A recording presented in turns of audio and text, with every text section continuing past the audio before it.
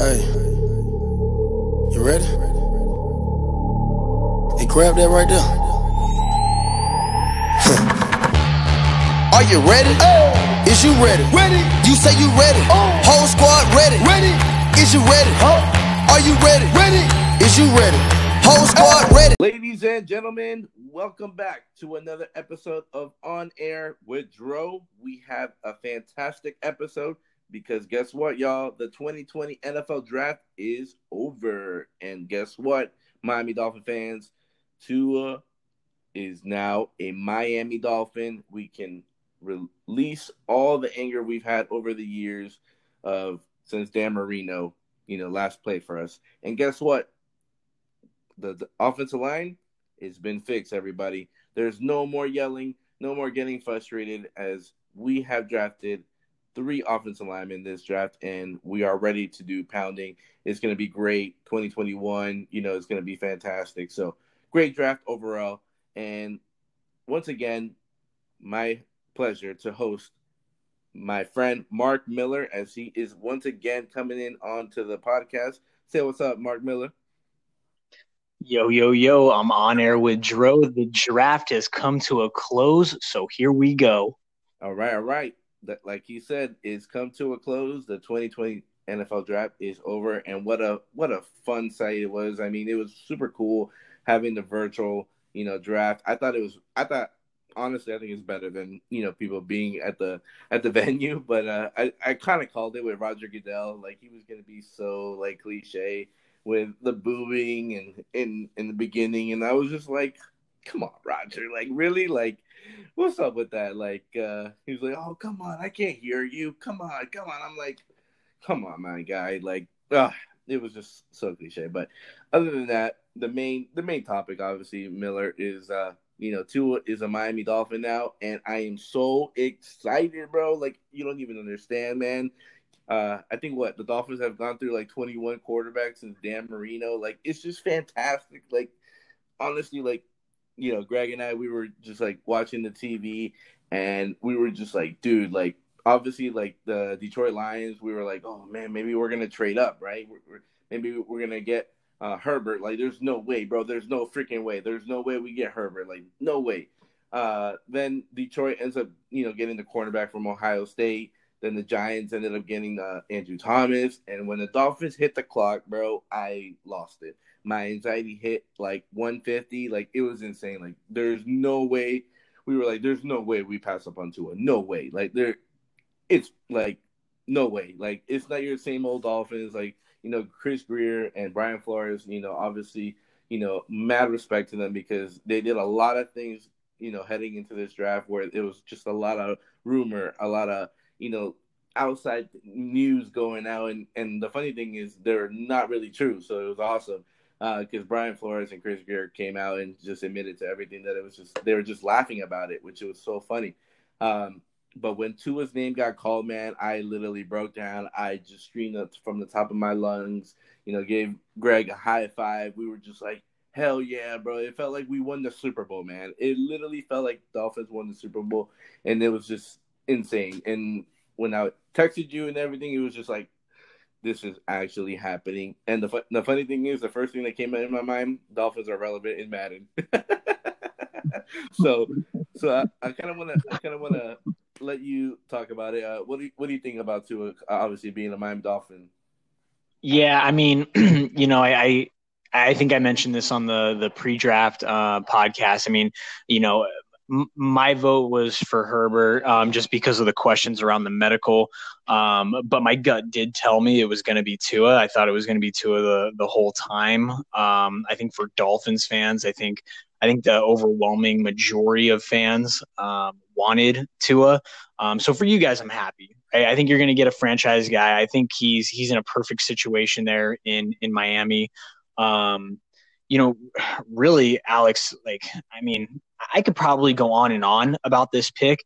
What I will say is I think outside of Ryan Tannehill, this has been, I think, since the time that Dan Marino retired to the time that Tua was drafted, so basically a span of essentially 20 years, I think only Ryan Tannehill was the quarterback that you guys have drafted in the first round in the last 20 years. I could be mistaken. You might want to fact check me on that one, but I'm pretty sure that I'm spot on with that. So when we talk about that specific point, you're talking about a franchise for the past 20 years that, again, like you're talking about Madden relevancy.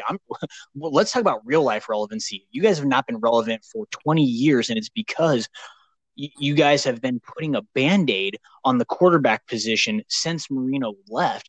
And granted, you put one really big Band-Aid on it, that you pushed all your chips in and went all in on with Ryan Tannehill, and you had to kind of ride that out for a long time. But let's be honest, while he showed flashes, you guys probably held on to him a little too long. And then, what ends up happening, he of course gets, flipped for a draft pick, goes to Tennessee, and, he's looked at as like some sort of, franchise guy for them. We'll see if that's just another example of Ryan Tannehill kind of showing us a flash of the pan, and, if that's, going to be sustained long term, right? But we're talking about a guy in Tua who has been a prototypical quarterback his whole life. Unlike Ryan Tannehill, who I believe dabbled in wide receiver at Texas A&M before his conversion to quarterback. I think he only played 1 year of quarterback prior to being drafted in the first round, top 10 by Miami.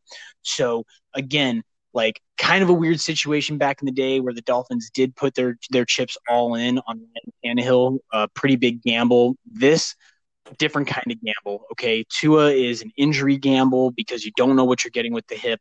But again, it's a perfect situation because I mentioned this during the pre-draft podcast. He doesn't have to be rushed in right away. You've got Fitzmagic and you have Rosen as well as that extra buffer. This guy can literally redshirt the whole season.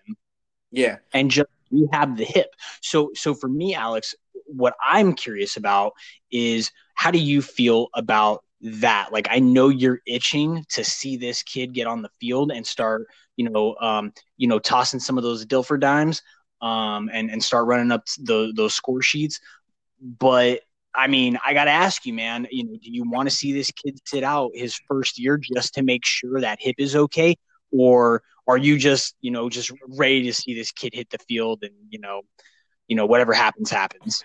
Well, kind of to going back to what you said about the Ryan Tannehill, like he was the last first round pick quarterback that we drafted since Marino, which is insane. We've been taking like running backs, cornerbacks, and et cetera, and offensive linemen. Honestly, personally, for me, I think you have Fitzpatrick and Josh Rosen. Obviously, I would love him to start right away, but with the condition, the situation that we're in, especially with the coronavirus, the plan is for 2021, by far. I think Fitzpatrick is going to be good enough, for this season, no matter, how south it goes or how far north it goes. Obviously, Fitzpatrick knows at the end of the day, this is going to be Tua's team. And he wants to, show, Tua, the ropes, right? This guy, I mean, what better quarterback than Fitzpatrick? I mean, he's literally been through it all, right? Like he's been like, what? Yeah.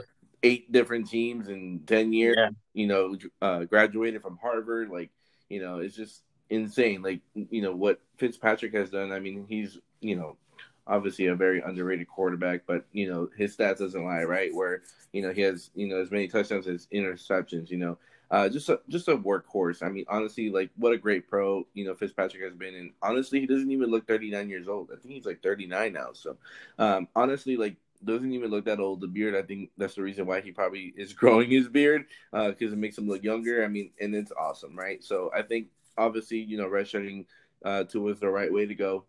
Obviously, and then you get these, offensive linemen that we just drafted that we'll talk about it in a second.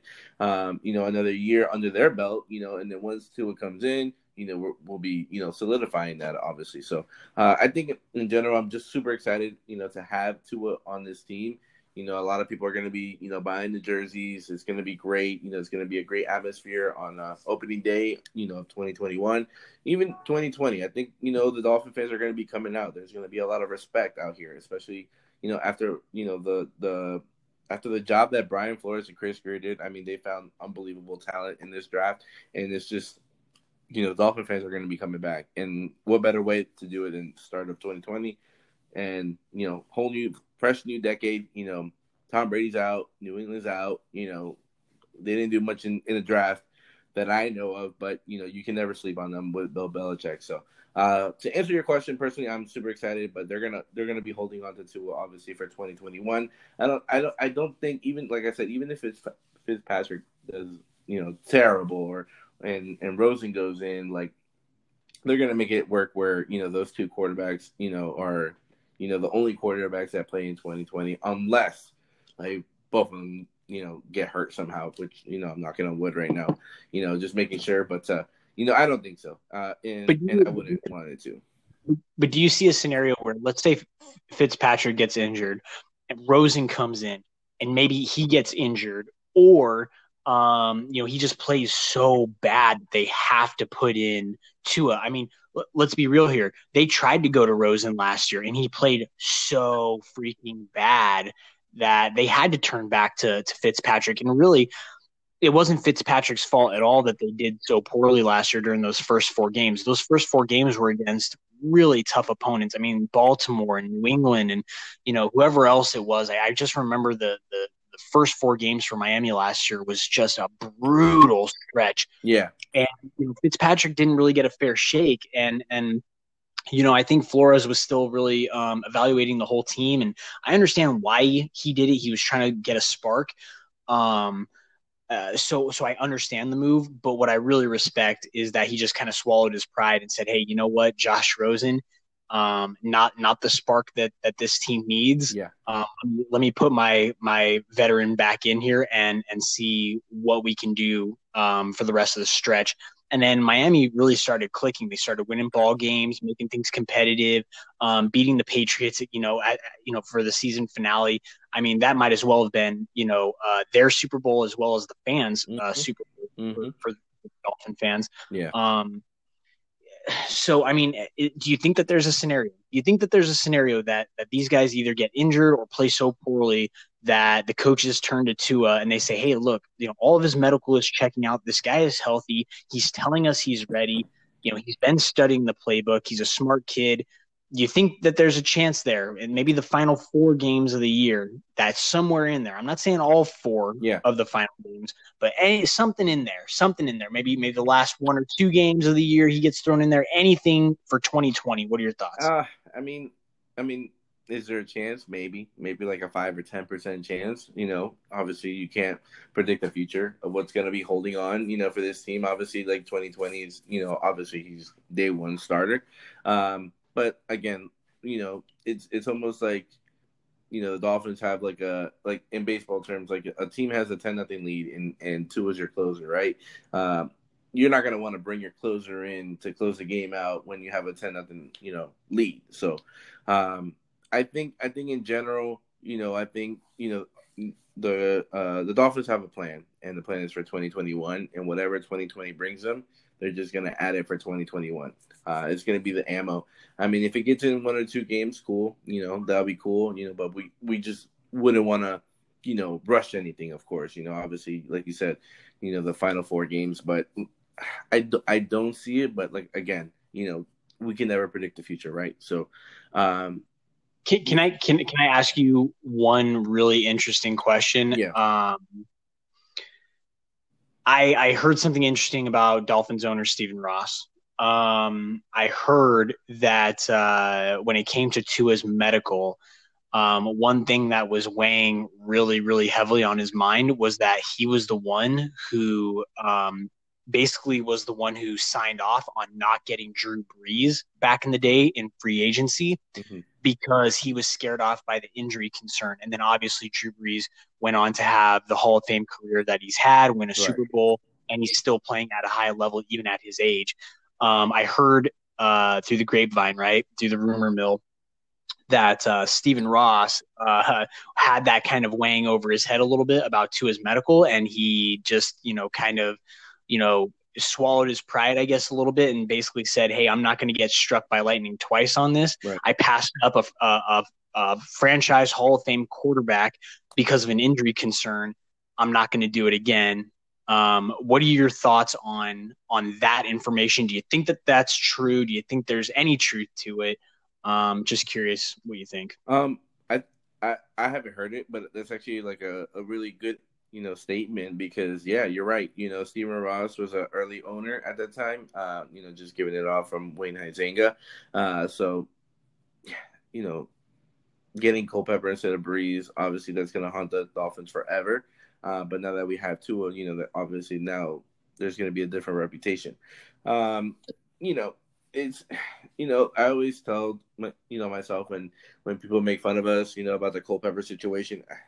If Culpepper ended up doing good, would people judge it? If Culpepper brought us like 2 or 3, playoff appearances, and obviously, Drew Brees won the Super Bowl, I don't think it would be the same amount. But the thing is, because Culpepper didn't perform too well for the Dolphins, it just made it even worse. I do believe the statement. I think, it's good that he's finally changed because, there's been terrible decisions that he's kind of, approved upon, over the years. And I think finally, he's doing it the right way with Chris Grier and Brian Flores. They have a new scheme, a new system, whole completely different than Tannenbaum, Jeff Ireland, Joe Philbin, all these coaches, Adam Gase, everything just restart new. And I think, there has been so many hate on Stephen Ross, including myself.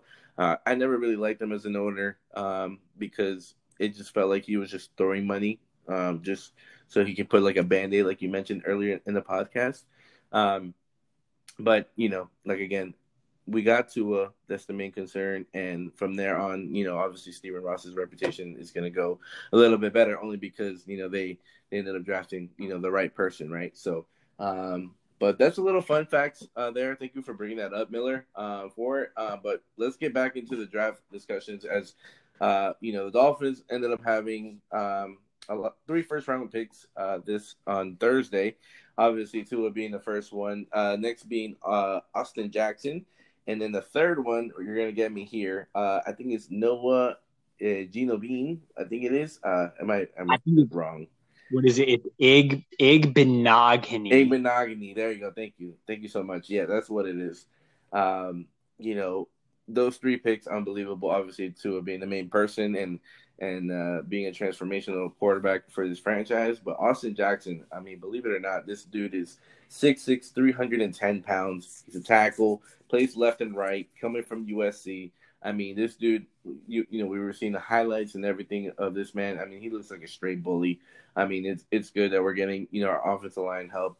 And then Noah, I mean, he was a very underrated cornerback in the draft. I know Brian Flores and Chris Grier were watching him on his pro day at Auburn. They were watching a lot of this dude, and they really, really, really love this guy. That's why he ended up getting the number 30th pick on that because he's very fast, feisty, and he used to play a wide receiver, but transitioned to a cornerback now. And literally, I mean, he's a go-getter. I mean, he looks really, really, really like a shutdown nickel cornerback. And I think that's going to help out the Dolphins because obviously you have Byron Jones and Xavier Howard already, but now you have add a third lockdown corner, and that makes it even better. I mean, you have Needham as well, being our 4th. Obviously he's being undrafted and produced very well for us last season. But, I mean, the more corners that you have in this league, the better. Obviously for depth, for injuries. And, there's so many receivers and tight ends. So the more corners that you can get, the better. And then Austin Jackson is a critical pickup, obviously, to fix up the offensive line. And I'm very excited. Obviously, like I said before, this is for 2021, for the offensive line for Tua. But these guys, these first rounders, are going to make an impact right away. They're starters. I really enjoyed it. I think this is going to be, great pickups. Like I said, they're going to be starting. And, what better way than to build the future from the trenches, right? So, starting off with that, those first rounds, I know you like the picks. I'm kind of going to go with the second round real quick too. I think we're going to combine the first and the second round. I think because obviously the second round is more late first rounder picks that left for in the second round. So, and then obviously Robert Hunt, from Louisiana, being another tackle. I mean, you lock up the left and the right tackle already, within 2 picks, which is really good. And then getting Raekwon Davis from Alabama, he's 6'7", 312 pounds. Look at this trend. You have Robert Hunt, who's 6'5", 322. You have Raekwon Davis, who's 6'7", 312. You have Austin Jackson, who's 6'6", 310. You're just getting monsters out here. You got big body monsters.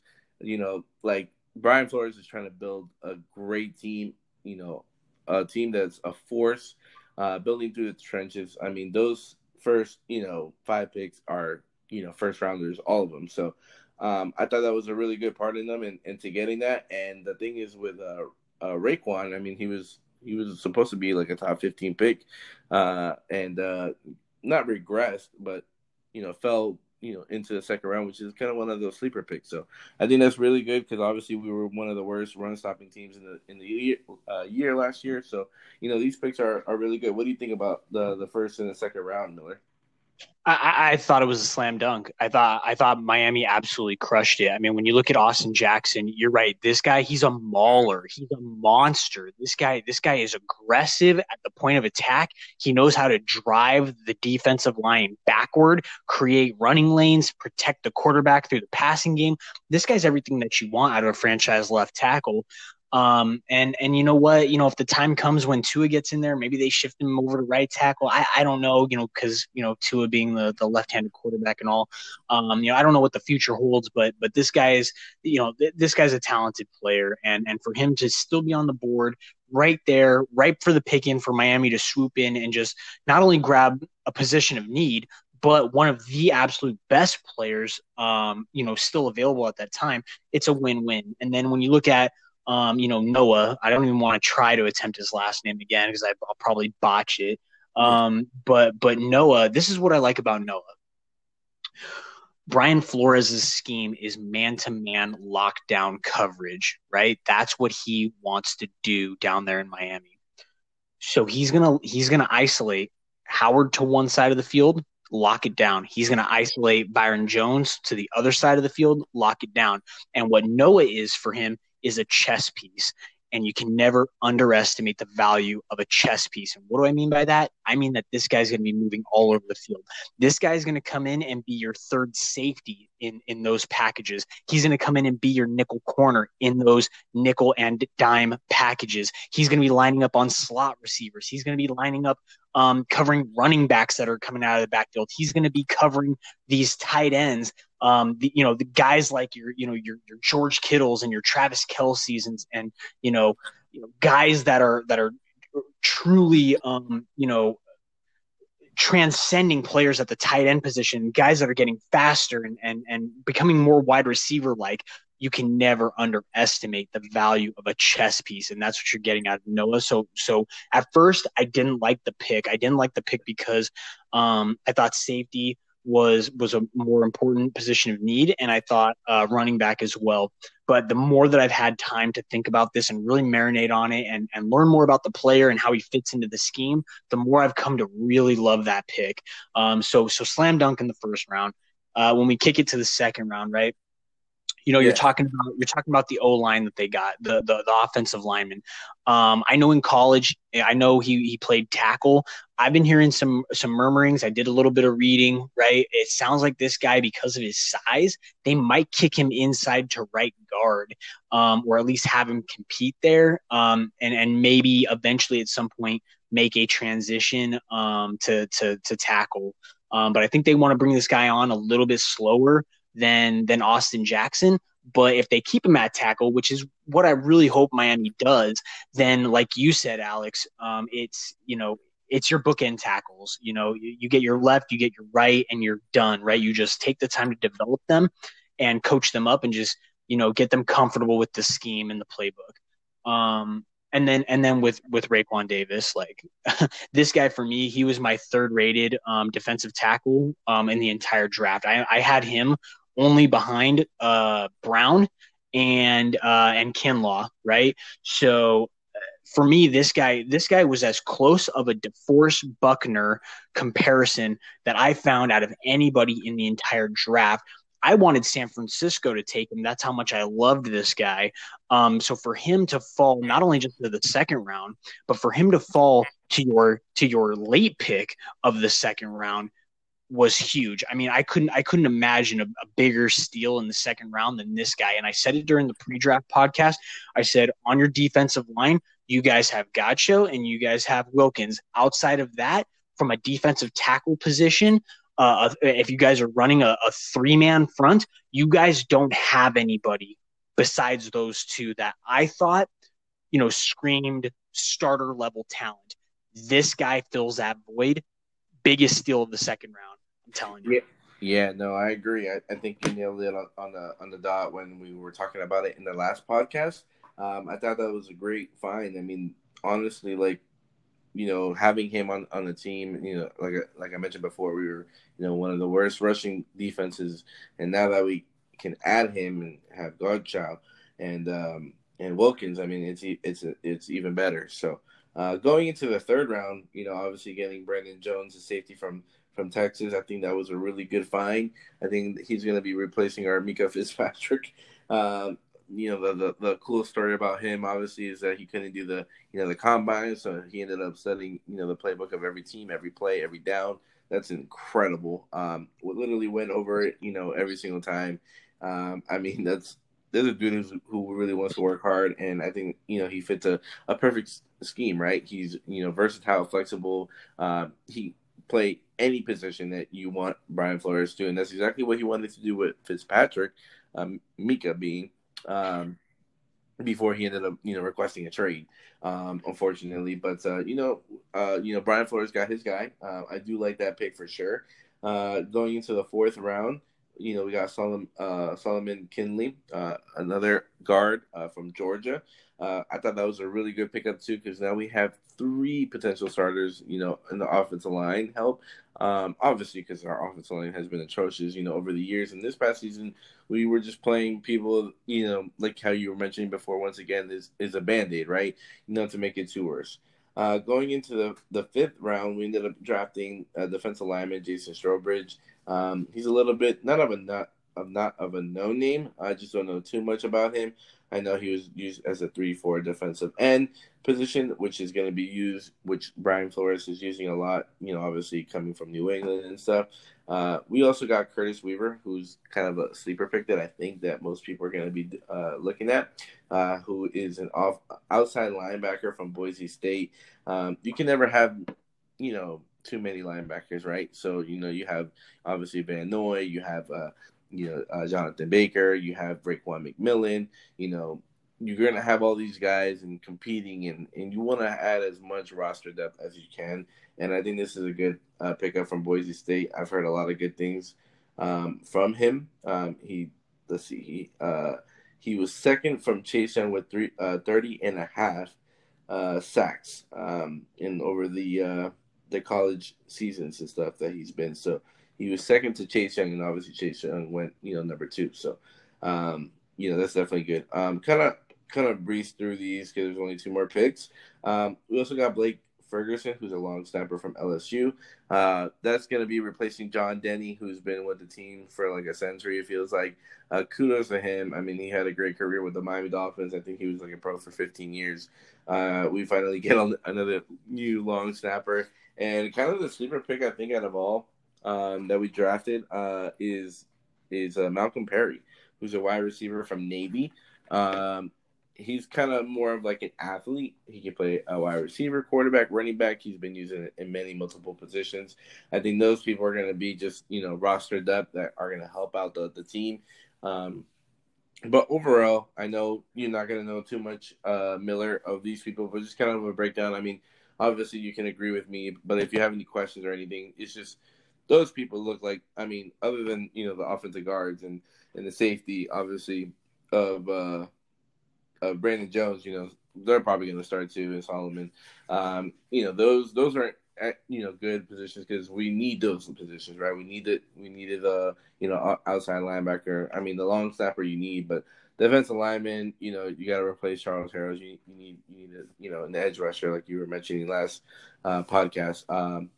But kind of, those picks ended up being really good. I really enjoyed the whole draft in general. I think like mentioned before, I think the Miami Dolphins nailed it on the dot in this draft. I think they chose exactly the players that they wanted. Brian Flores, I never seen Brian Flores so happy before he drafted Raekwon. It was just like every time the Dolphins were picking, I mean, his family was just super excited. His two kids, his daughter. I mean, it just shows that like everything went as planned, and there's no other better feeling than having that, right? When your plan is just perfect, it felt like. And believe it or not, I mean, you wonder, right? Like I thought for sure the Dolphins were going to draft a running back, especially since J.K. Dobbins was in the mix before Baltimore picked them up, like literally the first one pick before us. But you kind of know this running back that we just acquired. Obviously, he's a 49er. Can you tell us a little more of Matt Breida for us? Yeah, Matt Breida. I mean, his nickname in San Francisco was, Matt the Cheetah Breida, because he was, he's lightning fast. And if you don't believe me and you play Madden, go look him up. I think he's rated as like either the highest, speed or acceleration, like the fastest ranked running back in Madden, or he's in the top 3. So trust me, like if you don't know anything about this guy, he's a speedster. He'll literally just burn you. He can gash you inside. He can beat you outside. There's nothing this guy can't do.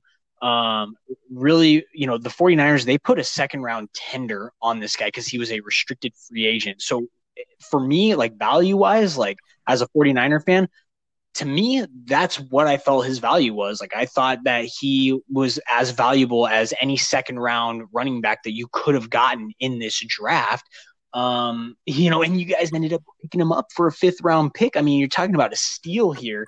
Matt Breida is going to come in. He's going to split time with Howard.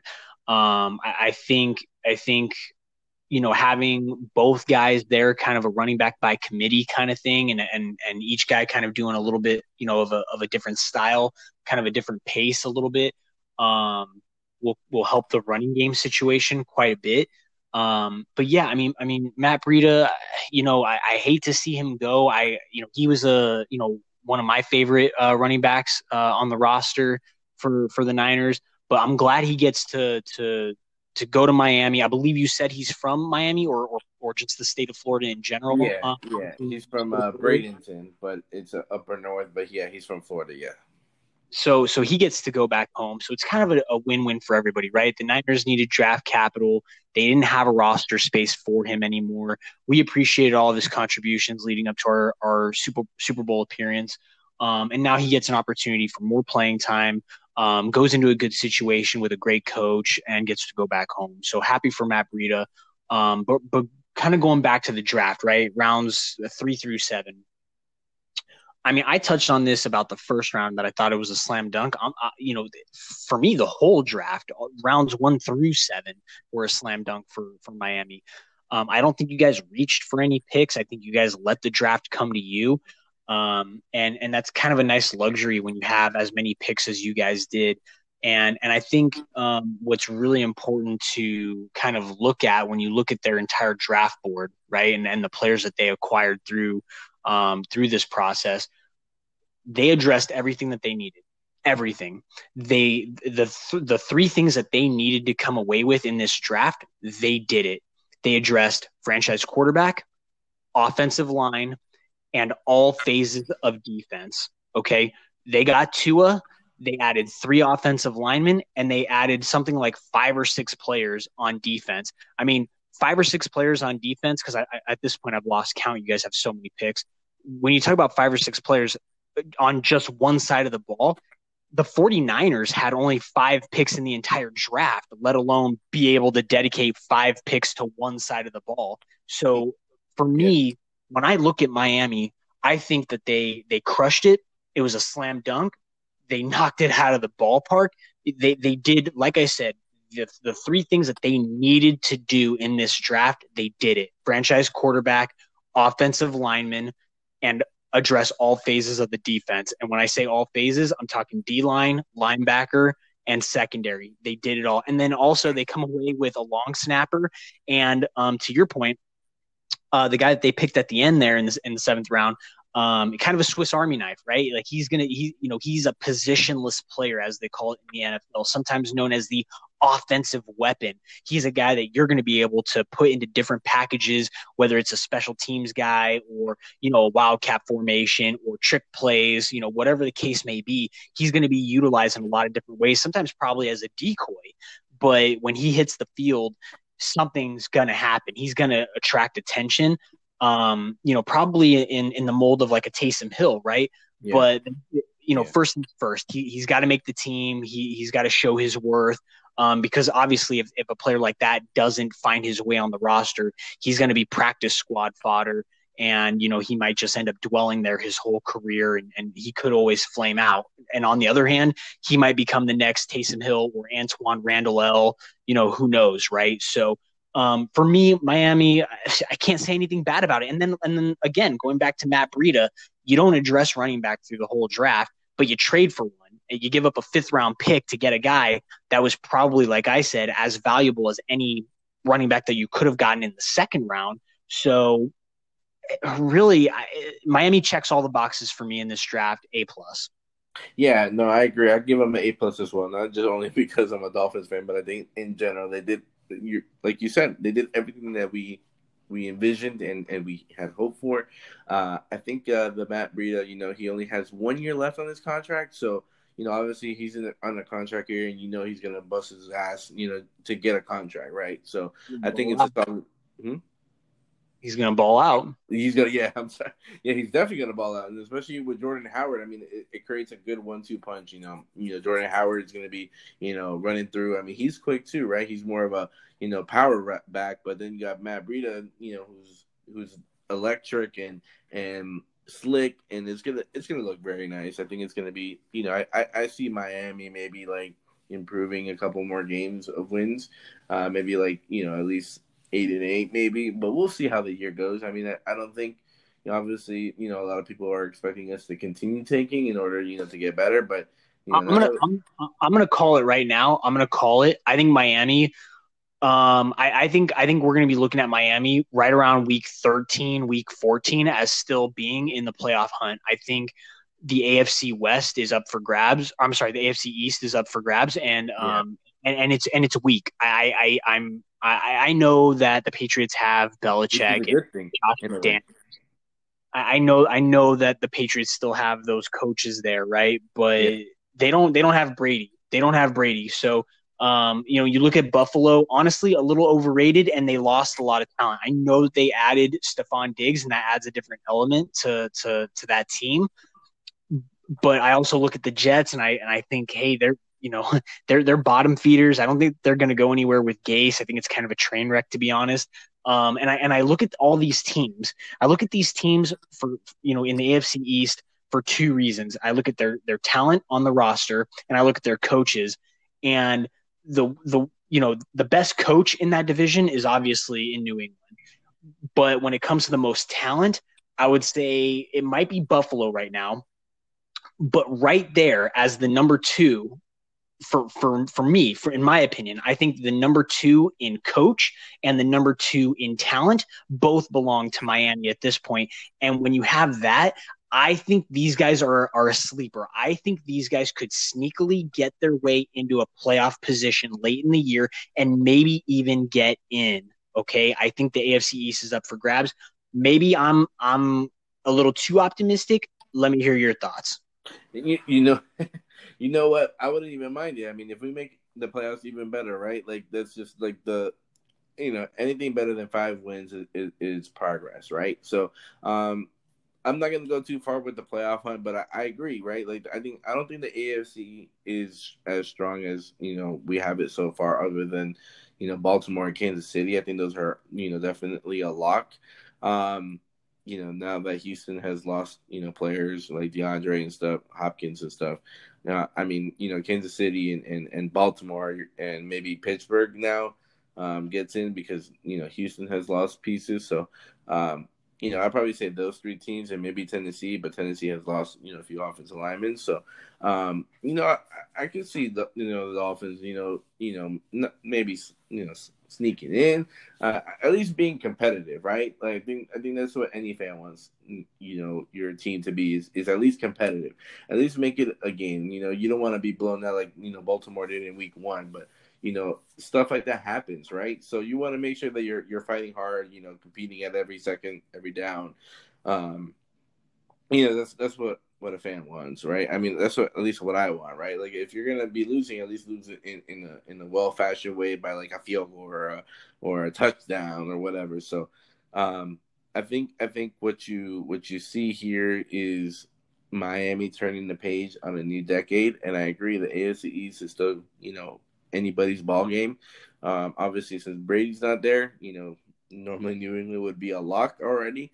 But it's definitely up for grabs, and it's very weird to say that because Miami has a chance. So I think it's going to be a very fun year. Whenever this is, obviously, with the coronavirus, but as the NBA came out today saying that they're going to let players go to their facilities for some, depending on the state, with the restrictions, whichever state has, who's ever opening back up, are able to.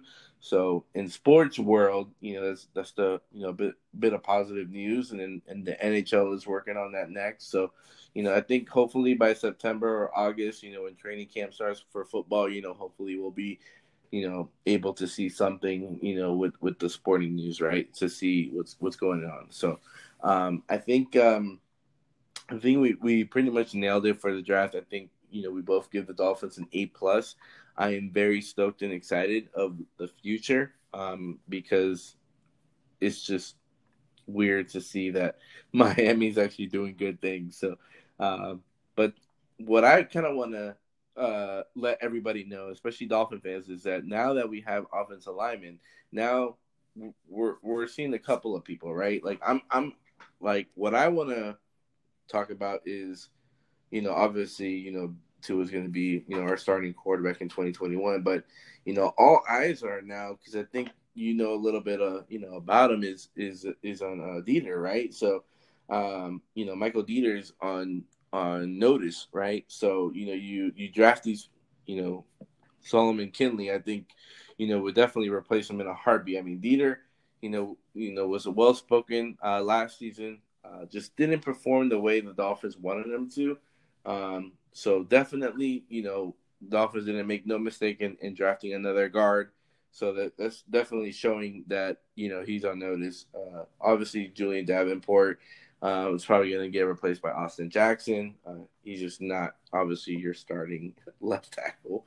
And then also Jesse Davis, right? So Jesse Davis plays our right tackle, and Ryan Hunt, Robert Hunt, I'm sorry, he's going to be, most likely replacing him. So those three offensive linemen are definitely on notice. I'm not saying that they're terrible. They're just not starting material. And those three offensive linemen that we have drafted are obviously going to make an impact. And the great thing about Robert Hunt is that this man is only 20 years old.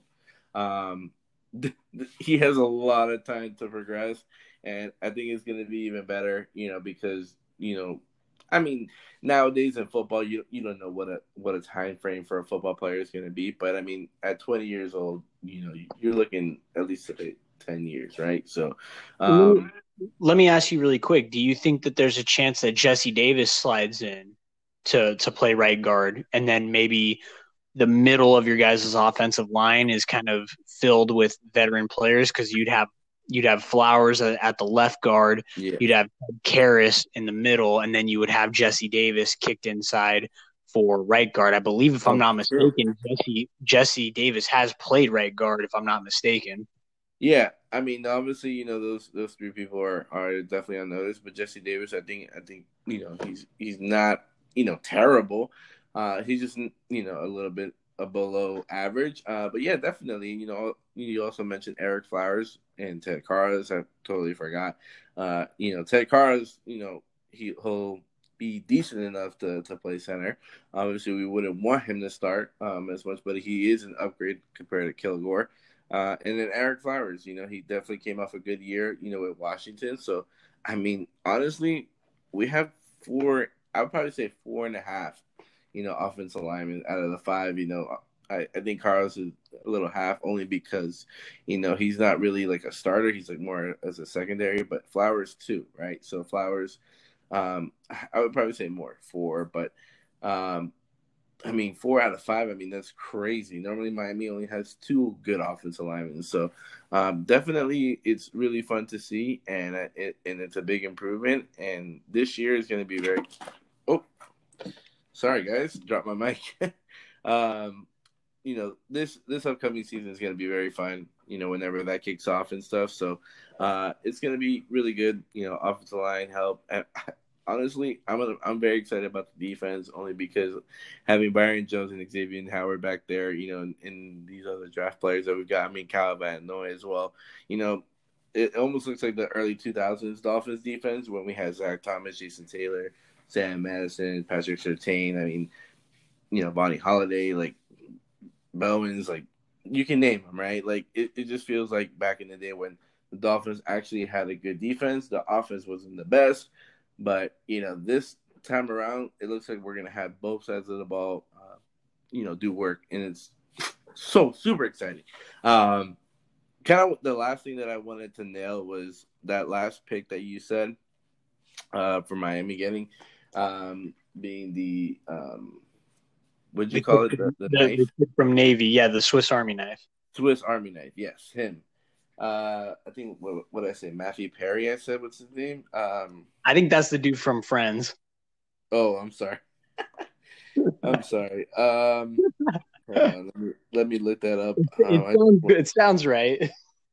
Yeah, him. I just want to make sure because he deserves credit. I mean, being Navy and getting drafted, that's already a good plus.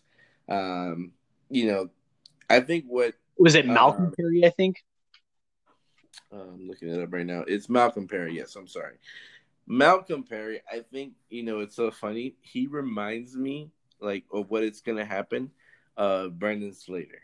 I think, or Matthew Slater, I'm sorry, from New England, being that special teams, like, captain. I feel like he's going to play a similar role to that. I think only because he's, like, versatile and everything. And I think he would fit that scheme just like that because, Matthew Slater was a wide receiver coming in. So not putting him down. I'm saying that, Matthew Slater ended up being a Pro Bowler, with the special teams, but I can see something similar to that, right? Where he can make an impact in many ways. And, making the football team, obviously you don't have to be a starter to make the team, right? Yeah, he's gonna have to work. He's gonna have to work his tail off and do a little bit of everything to make that team, but I think he can do it. Yeah, I agree. I think you're going to be hearing a lot of good things from me, this upcoming seasons in the future.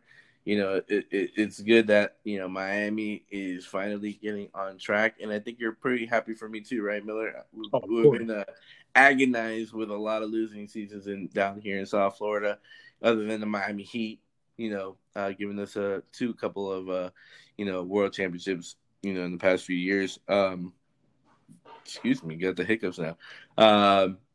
I'm just super excited for Miami in general. Whenever sports has come back, I think, the city before the Heat were good was more, football based. Obviously, the Miami Heat have taken over, and now it's a basketball state, or I should say Southern state, because you got Tampa and Jacksonville and all those other.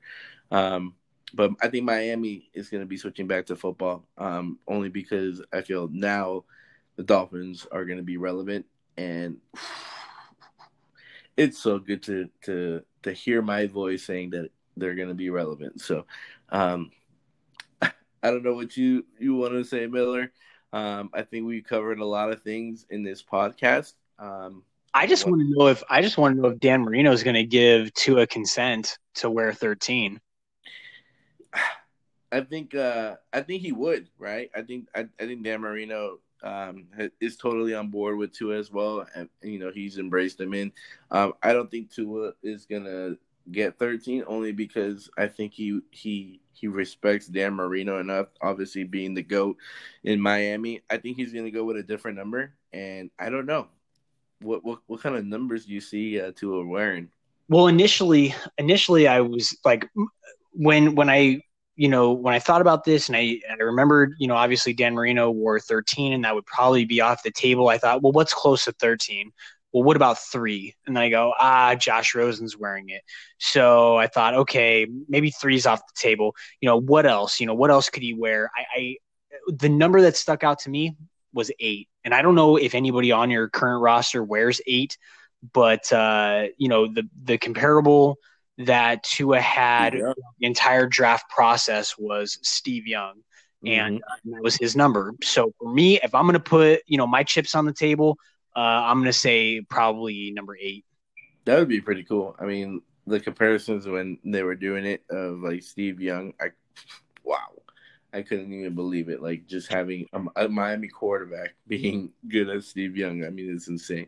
I really like what he wore on draft representing Miami and stuff inside of his jackets. I mean, he knew all along, which is very cool. In the interviews, he really liked Miami being, discreet about everything, just making sure nothing goes out in the public and just the organization. And a little fun fact for you before we end this podcast.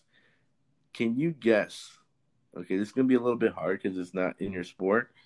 But can you guess the last the 5th overall pick in any South Florida sports that was picked? It's between I'll give you a hint. It's between the Panthers and the Marlins and the Heat. Okay, the last 5th overall pick that was chosen between those teams. I'm going to say somebody from the Marlins. No. I'll tell you, he is going to be in the Hall of Fame soon. I guess I'm going to have to go D Wade. Yeah, I was going to say, he does wear number 3. Yeah, the last 5th overall pick was Dwayne Wade. And obviously, we all know how Dwayne Wade ended up his career in Miami. So, a lot of good, I've seen on Twitter, he's already welcomed in Tua to the city. So, that's a little fun fact. So hopefully, obviously D Wade is retiring now and he's the face of Miami for the moment. But, you go from Dan Marino to Dwayne Wade, and then Barkov was the man for a few seconds until Tua got drafted. So definitely Tua is going to be the next face of Miami sports. So it feels so weird. Buckle up. Yeah, I mean, it's just like can't wait for the season to get going. But I really enjoyed this episode on the podcast. I know we've been talking a little bit more. I'm gonna try to bring out more content for you guys. Please follow me on Instagram and Twitter. On Air with Dro. Follow me. I'm trying to be posting up a lot of more photos and stories and more content for you guys. As obviously, we're still in quarantine with, the coronavirus, and obviously the sports, not kicking off, but we're trying to give you more content as much as possible. But I think Miller and I did a good job on this episode. It's a lot of talk. We just don't know too much about these players. We don't do too much homework on it, but I think as a personal opinion, being as a Dolphins fan and Miller being mostly, a football fan, I think, for our grade, I think it's really good that, Miami Dolphins are heading in the right direction. And, that I want to thank you guys for sticking with us. Hopefully, you stayed, the full episode. Let us know what you think. Let me know what you think. If you have any questions for us, let me know. Give me a comment on Instagram, Twitter, whatever it is. Let us know what you think. And, is obviously I definitely want to hear more of the fan side, and any content you guys want to know, let me know. I'm just doing this, for fun and everything, and I really enjoy, doing this, and I'm hoping you guys are enjoying it as well. It's just a good time to be a Miami Dolphin, as they like to say, right? So, again, I want to thank you, Mark Miller, for coming on. I know it takes a little bit of time for you to get on, but I appreciate you talking football with us tonight. Absolutely. And for all the viewers, follow my boy Dro on Insta, Twitter, All forms of social media, whatever he's got out there, just continue to show your love and support. I know I can speak on behalf of him. He loves it. He loves just seeing the tremendous amount of support, viewership, comments. He's a man of the people, of you guys. Whatever content you guys want to hear about, he'll deliver it for you. Okay. So just continue to show that love and support to my guy. And again, draft weekend is over. Dolphins A+. I can't believe I'm going to say this. Fins up. Fins up. That's right. And hopefully we'll get more sports content coming up, in the next couple of weeks or months, and figure out with the coronavirus situation. But again, I want to thank you guys for tuning in to this week's episode. As Miller said, 2020 NFL Draft is closed for the evening. And again, thank you so much for your time. And